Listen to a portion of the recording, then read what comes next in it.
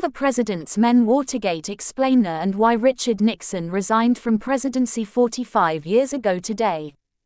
President Richard Nixon resigned from his American presidency 45 years ago on August 8, after one of the greatest political conspiracies in U.S. history, which became known as the Watergate scandal.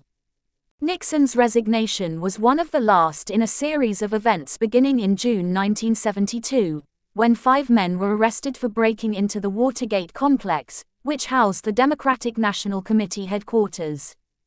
The men had previously wiretapped the location's phones, as well as stolen highly private documents, to aid Nixon's re-election campaign.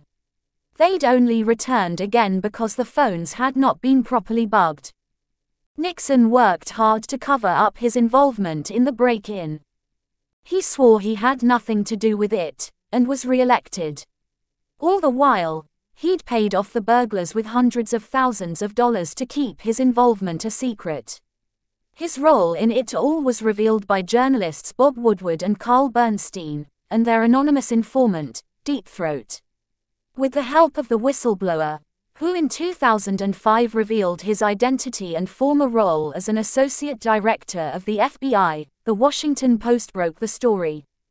Eventually, Nixon was required to turn over the Watergate tapes of secret recordings, and moves were made to impeach him from the presidency. Nixon resigned on August 8 and left the office formally on August 9. Today, the Watergate tapes have primarily been kept secret. A handful of audio bits have been released and have revealed a lot of Nixon's own shortcomings, including heavy prejudice against the Jewish community and even calling Indira Gandhi, former Prime Minister of India, a bitch.